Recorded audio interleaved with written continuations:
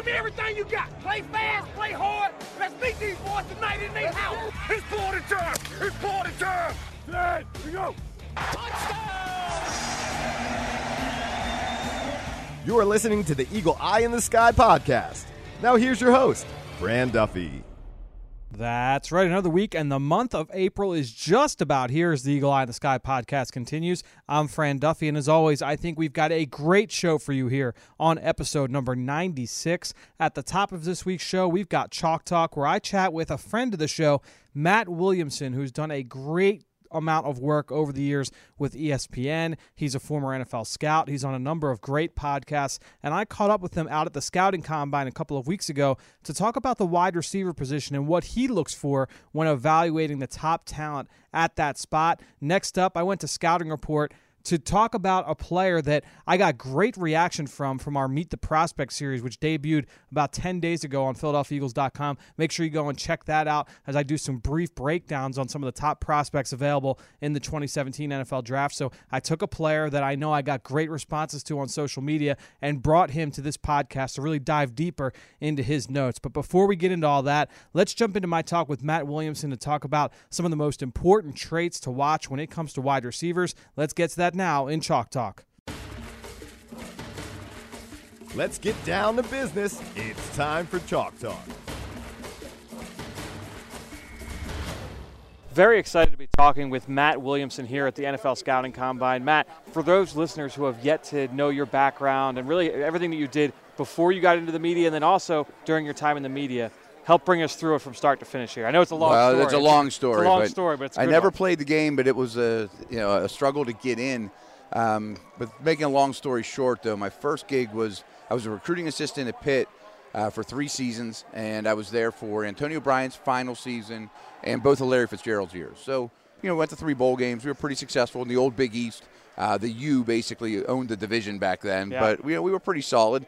Andy Lee, a lot of NFL players. I helped recruit Darrelle Revis, Joe Flacco, a lot of guys that are still going strong. Sure. Larry's obviously the biggest name, and I consider him a friend. We had great success with receivers, and our receiver coach, J.D. Brookhart, became the head coach at Akron, brought me with him to be his director of football operations. So we guys kind of hit the ground running, build a program from nothing, try to figure out a recruiting class overnight. That was crazy, and I left my wife in Pittsburgh in a house, and she had a job, and I was just gone. But I was only there 8 months because we developed a really good relationship with the Browns, who were right down the street. Yeah. And they're like, "Hey, Matt, do you happen to know anybody that would be interested in scouting?" I'm like, "Yeah." I'm not going to spread the word, but I'll come knocking at the door. And there was about 50 of us that applied for it, and 2 of us got the job. I did a full season there. Needless to say, it didn't go well on the field. We were 2-14. Yeah. I basically got hired the day after they drafted Kellen Winslow, and got let we got let go, as everyone did, the day after we drafted Braylon Edwards. So I was in the war room with Phil Savage. Butch is who hired me. Romeo was there when we were gone. We had an interim head coach while I was there. So in my 365 days, I saw 2 GMs and 3 head coaches, which is sort of the Browns' way of doing things. You got a taste of the NFL, sure. Yes. But meanwhile, back home, nobody would wear any of the Browns gear I sent home, and that was Big Ben's rookie year, and the Steelers were 15-1, and but then shortly after, we all got let go. I got hooked up with Scouts Inc., and they're still sort of in existence, but not like they were then. Yeah. And ESPN bought them, and I put in 10 great seasons at ESPN as a NFL analyst, and I never really considered myself media, but I was obviously, but I'd never interviewed anybody or reported. I mean, I was still just writing feature articles, doing podcasts. Your boy Ross Tucker and I were on for a couple of years together, and it was great. And then, that came to an end, and I've been freelancing since and starting podcasts, and it's been just as good. I've been busier than ever, and it's been great. So I haven't worked in 15 years, basically. I've been doing something I love. Never work a day of your life. Exactly. If you like what you do. So let's talk about the receiver position. You talked about your history with Larry Fitzgerald. Obviously, it's a position that Eagles fans are very excited to hear more about. Should be, yeah. What is one area of evaluating the receiver position that you feel maybe fans don't necessarily think about, but is really kind of important in your mind? There's one that really, really stands out. And when I got hired with the Browns, one of the first things they did was you spent basically the whole morning or a whole afternoon in a position room. When they were coaching their players, but they were also really telling us, and there was another new scout saying, this is what we want for our scheme. These are things we need to know. Yeah. And this is true across the entire NFL. And you probably know this as a scout. You do such great work. But the receiver coach and all the people that I really looked up to in the scouting community all said, or like when you were on the road and you were in University of Tennessee or Penn State, we need to see every snap of press man coverage. And there isn't many of them, you know, that I don't care if you watch the zone stuff. Sure, that's great. But you better watch every snap of press man coverage at the college level that you absolutely can. Because, you know, I'm a couple booths down here with the Steelers, and the big knock right now is, hey, we're always zone. Tom Brady tears us up. Why can't we go man? You know, we had Greg Cosell on a couple days ago, and he was saying, hey, I love the Steelers, but you got to play more man coverage. You know, that you're going to get big doses of man coverage. And these receivers that can't get off press, they fade away pretty quick. So what are you looking for with those receivers, the ability to get off press? What are some of those traits that, you know, you say like, oh, this guy's got it, or, you know, maybe he won't translate as well? Well, certainly some things are the, you know, how gifted are you? Do you have big hands? Are you a physical guy? Yeah. Can my receivers coach teach him to get off press, you know, or is he Jason Pinkston, you know, and just gets beat up at the line of scrimmage? Sure. You know, that's a problem. Yep. But I also look at wide receivers getting off press coverage almost like a pass rusher, you know, as coming off the edge. How well do you use your hands, balance, quickly shedding, you know, those type of things. And really, it's pretty rare to find somebody these kids' age that do that well. Yeah, especially when they get, you know, who they have to play against next year. Of course, it's really interesting because you want the guys that have the foot quickness for sure. You want you need a little bit of that, but you also like to see those guys that are good with their hands and know how to set up different moves and counter and get off the line quickly. Because I mean, if you have a receiver that you're always putting in motion to get open, the defense coordinators catch on to that pretty quick. Sure, absolutely. So let's talk about an area at the catch point where the difference. This is I've always found fascinating talking with former receivers, and I've had Mike Quick on a number of times in the past, and he's talked about the difference between ball skills and hands. Is that something, as you were going through the evaluation process with teams, that you kind of helped differentiate the difference between ball skills and hands? Yeah, and a great example was going back to that to Larry Fitzgerald. You know, I mean, and he was obviously very gifted, and he was very, very dedicated to his craft even before he got to Pitt. You know, but he grew up with Chris Carter and Randy Moss, but really Carter was the guy that was the orchestrator of it all. And even when he got to Pitt after his year of military school, we had good receivers. We threw the ball a lot. We had a pro-style offense. But from the first practice, you looked over and was like, wow, he plays the ball in the air differently than even our really good players. You know, that he wasn't as big as physical as he is now, but he wasn't lacking that way. But the timing of how well he would go up without revealing it to the corners, and he had late eyes. I don't know if you know what people mean by that, but he wouldn't just turn around, stare at the football while the corner's staring at his eyes. Huge pet peeve of mine. Yeah, and people don't think about that. And these corners aren't dumb. Yeah. And I remember I was young. You know, I was a recruiting assistant, and I was telling him how I was just getting on his case, and he was sitting there watching tape with me. I'm like, dude, you push off all the time. He's like, no, I don't. I give him a little forearm shiver. And I'm like, give me your forearm shiver. But he gave me one, and I went flying across the room. You know, like, you don't realize how, you know, I'm a bigger dude, and I weighed a little more than him at the time, not as much as I do now. But he blasted me, you know, and these guys are big and powerful people. And if you can do that when a guy is a little off balance, you get that little bit of separation, and he snatches it over your head, and it's like, wow, I mean, it all adds up. Yeah, let's talk about that act of separation, and really when it comes to route running, because I think it's funny that, you know, obviously, look, when you're a fan, you're watching the game on Saturdays, and if you watch things like Draft Breakdown, which they do a great job of supplying the you know, common person with that film to be able to watch those guys. But when you see a receiver win on like a sluggo or, you know, an out and up, and it's like, oh, this guy's a great route runner. That's not. I wouldn't necessarily say, oh, just because he won on a double move that he's a great route runner. What are some of the traits that you look for when you want to see a guy that's really great in that aspect of the game? Yeah, there's a lot of ways to do it. You know, like we often talk about going back to Pittsburgh, that Antonio Brown wins coming out of his breaks. Yeah. And I think Greg even said the other day that he's a 4-2 flat guy coming out of his breaks. That's what makes him rare.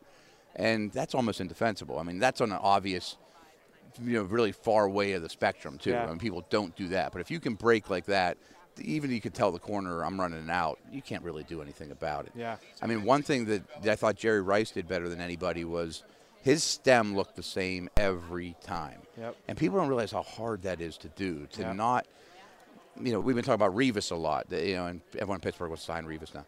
But he was so good at his recognition skills that he knew where you were running before you because of your alignments and the down and distance. But someone like Rice, who is the all-time greatest, obviously, every release was exactly the same. There's just such meticulous work behind the scenes that you have to react to the break point as opposed to any kind of indicators. Boy, that's hard. Yeah, I always learned it as like the drive phase of the route where, if the people at home, when they're listening, like you imagine a dig route where a guy gets down and he throttles down at the top of the break and he breaks inside. Well, you want that, like you said, you want that to look just like it would on a comeback. Right. Maybe on a stutter go, maybe on a post or a corner. You want all those routes right at that phase, right where he's breaking down, to look exactly the same. And it's so rare to find that at the college level. That's why I think Corey Davis, to me, is my favorite receiver in this draft, because he shows some of those traits.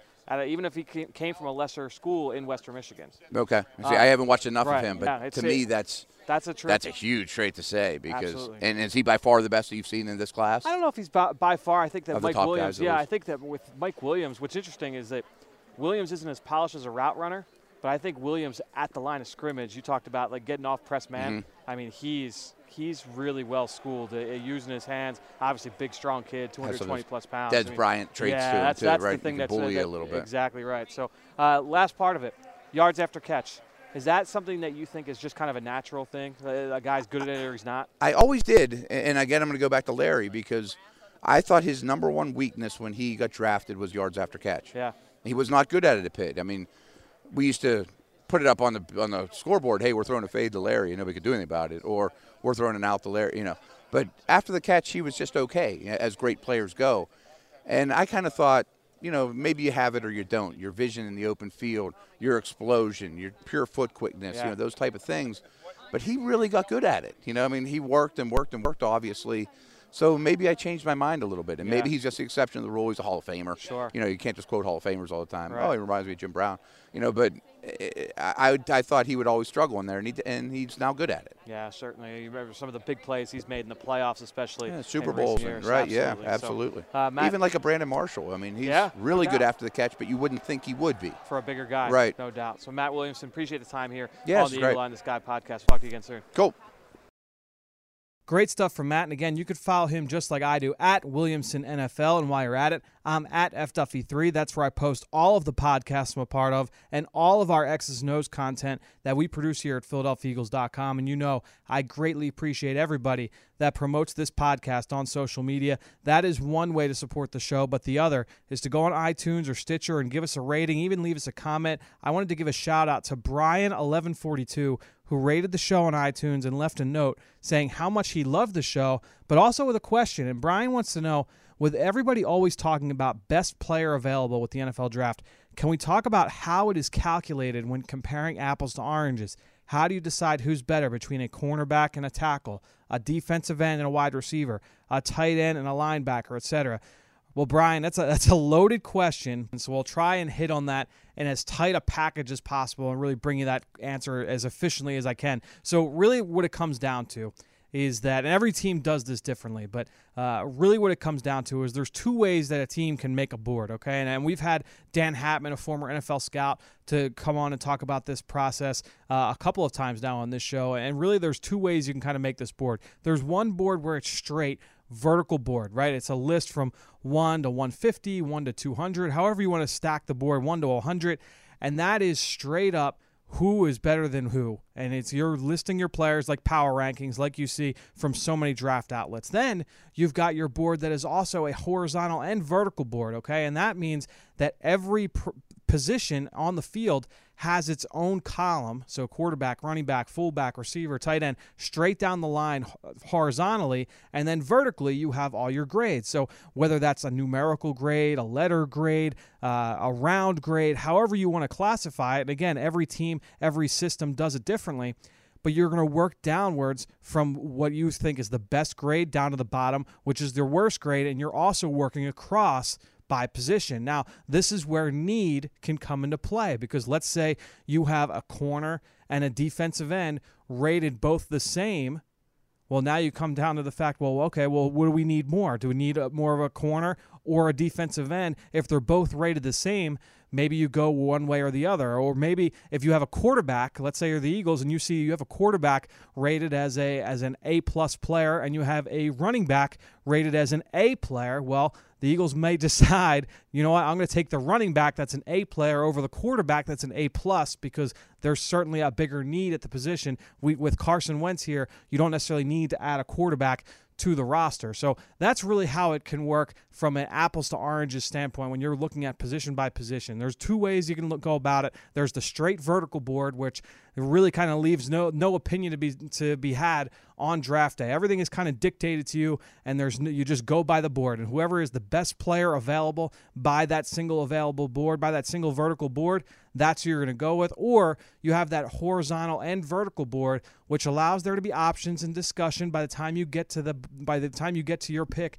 on draft day, and that allows you to be a little bit more flexible in who you add to the roster. And I think that both ways have their pros and cons. I actually really like the second option, the horizontal and vertical board, because it really allows you to look at the entire draft and see how things are playing out and where you can perhaps get some really good value in the later rounds. So thanks to Brian for the great question. All of you out there for your continued support of this podcast and all the rest of our podcast offerings right here on PhiladelphiaEagles.com. All right, let's get to our next segment. I talked about it earlier, scouting report on a player that we hit on in Meet the Prospect.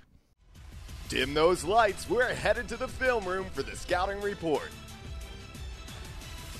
All right, so this week on Scouting Report, I wanted to hit on ECU wide receiver Zay Jones, who I profiled last week on the Meet the Prospect series on PhiladelphiaEagles.com. And the big thing that I wanted to hit on was Zay Jones. In that piece was an area that I thought he really improved on throughout the course of the last 2 years, and that was his route running. When I watched him 2 years ago, I thought he was just okay at it, and he really has taken a big step forward, both in his senior season and also in a brief time at the Senior Bowl with NFL coaching. I saw him take some big jumps in that area. So let's just get to the notes, okay? He was a 4-year starter at ECU. It was his first year in head coach Scotty Montgomery's spread offense this past season in 2016. Lined up both inside and outside as a senior after starting his first 3 years in the slot in Dave Nichols' air raid offense over the course of the early part of his career.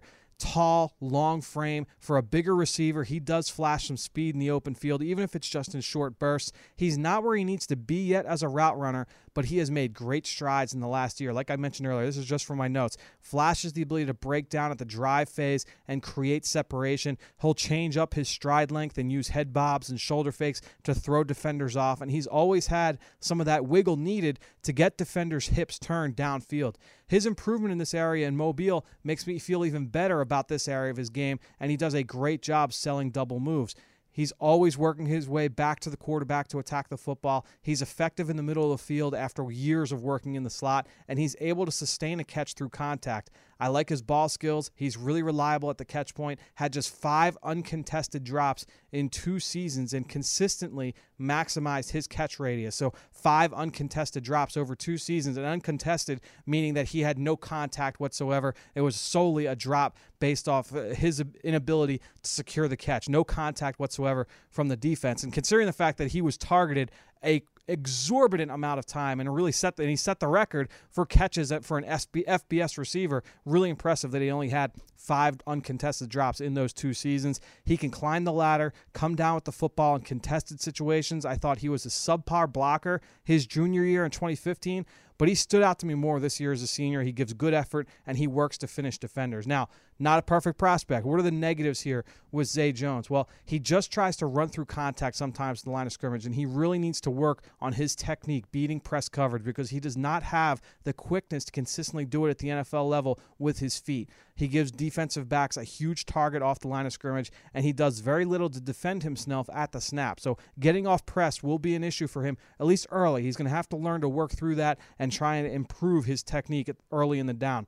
Athletically, I think he's a step below what you want on the outside. Now, at the Combine, he did not show that. At the Combine, he tested very well. So it's interesting for me to see, okay, if I go back and watch more, do I see that? I still, though, view him as a guy who would be better off as a big-time interior player, a big matchup slot receiver, much like what the Eagles have in Jordan Matthews. I think that's really what his best bet would be, though I do think he can hang on the outside if needed. Now, he does not play to his laser time 4.45 speed on those vertical routes. I thought his overall combine test scores surprised me because I didn't see that kind of athlete on tape. He did look a little bit stiff at times in and out of breaks, and he didn't consistently show that suddenness needed to separate on the outside. But I love how he fights for extra yardage. Still, not a guy that's going to be dynamic after the catch. All things considered, when I first watched Jones back in the summer, I thought he was very comparable to Jordan Matthews. I think they've got similar body types, skill sets, and future roles in the NFL as a big slot or a backup on the outside.